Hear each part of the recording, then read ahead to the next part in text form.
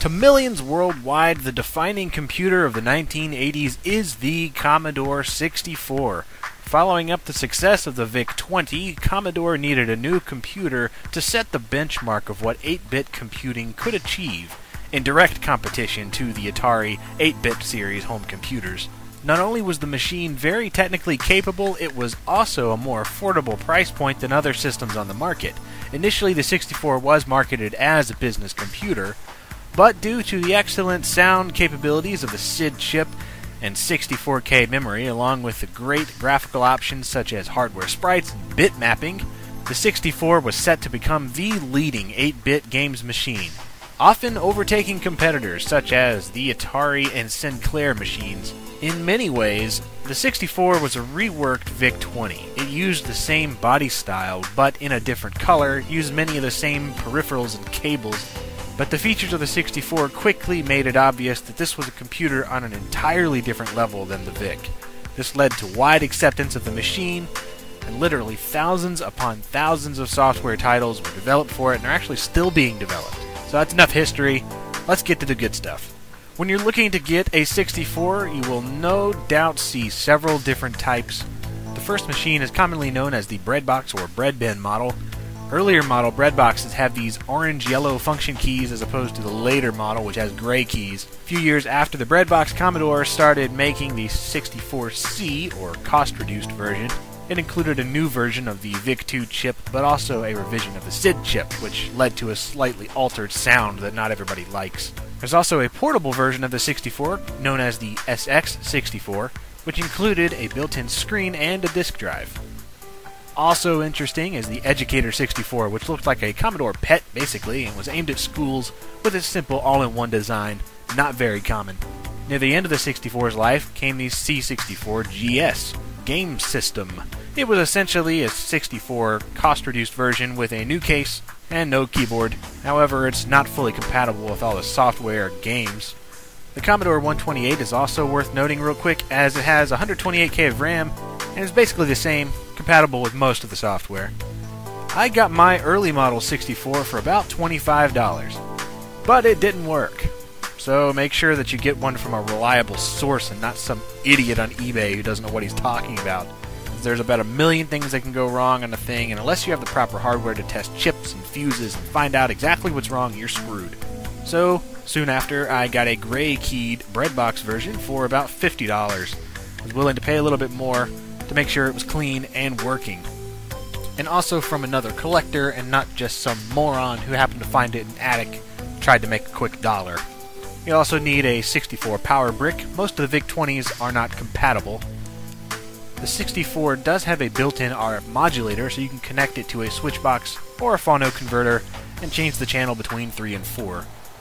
You can also use a composite connection, which I highly recommend, or a Commodore monitor cable if you have an appropriate monitor.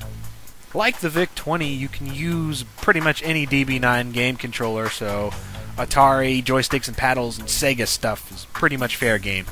You can also use a mouse like the Commodore 1351, which is extremely useful for applications in some games. It's not really needed, though. Software on the 64 is what's so great about it, really. There's no shortage of disc games, and although some discs are starting to go bad by now, most of them still work. Expect to pay about $5 to $10 for a good game with manuals and stuff, or you can do what I do and buy a whole bunch of discs for really cheap and see what you get. Of course, boxed games can go for considerably more. In the US, most games came on cartridges for the first year or so, and then pretty much everything was on 5 1/4 inch floppies. A lot of UK software, which had many of the better games, I would say, came on cassette, so having a data set to use would also be nice. The 1541 is the most common floppy drive. There are multiple variations of it. This is the one that I use. There's also the 1541 drive for the 128, which works fine, and the less common 1581, which use 3.5 inch floppies. You'll need to know the load commands to get the discs up and running. Just look online, you'll find them. They're not that hard to do. Put simply, the C64 is capable of so much it is insane. Remember, it was developed in 1982, so games like Turrican 2 and Nebulous are an absolute wonder to behold. Really don't even know where to start. There's just so many awesome games, so here's just a few of note.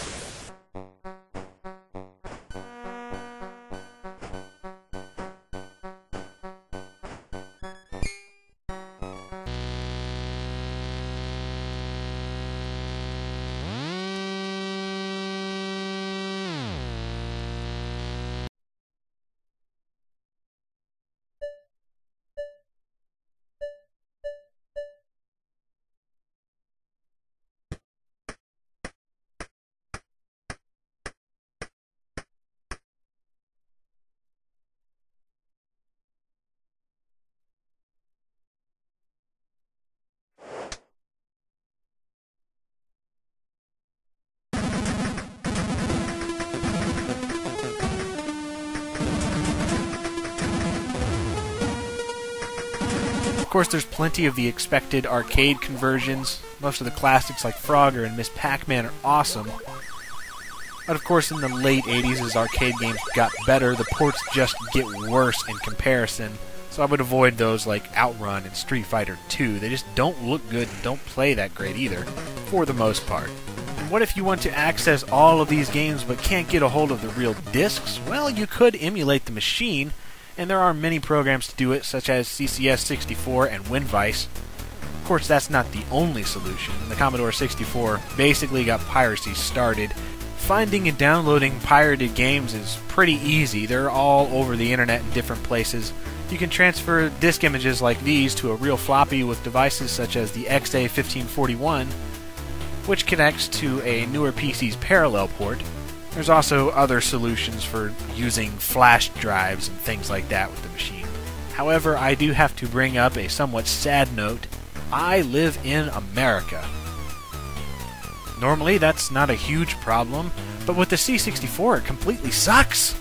American TVs use NTSC, and most of the best games that I listed earlier are in PAL format. So that presents a huge problem. Getting those games to work properly on an NTSC Commodore 64 is one of the biggest pains ever. It's my same huge complaint with the Amiga. I mean, the UK simply made the best games in the 80s, without a doubt, and it is an absolute shame.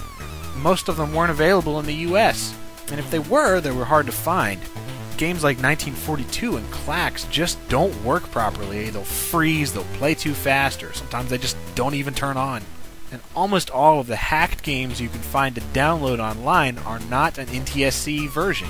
So you really have to look for a good disk image if you want to try the transfer method. So this is why I end up not playing my actual C64 as much as I would like and end up just playing them on my Dreamcast or something, since I don't have a huge collection of real American discs. So, is the Commodore 64 worth buying?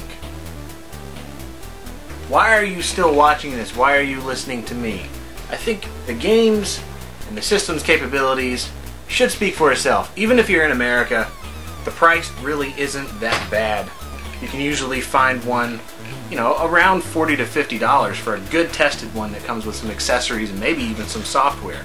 So for being the ultimate computer of the 80s overall, in my opinion, I say of course it's worth it. It's even more worth it if you're in the UK, which from what I've seen on eBay and some other places like that, you might be able to get it even cheaper. Plus you have tons of cassette games which go for basically nothing. I mean, less than £1 half the time, at least in my experience. So, yes, it's worth it. What kind of crazy question is that? It's the Commodore 64!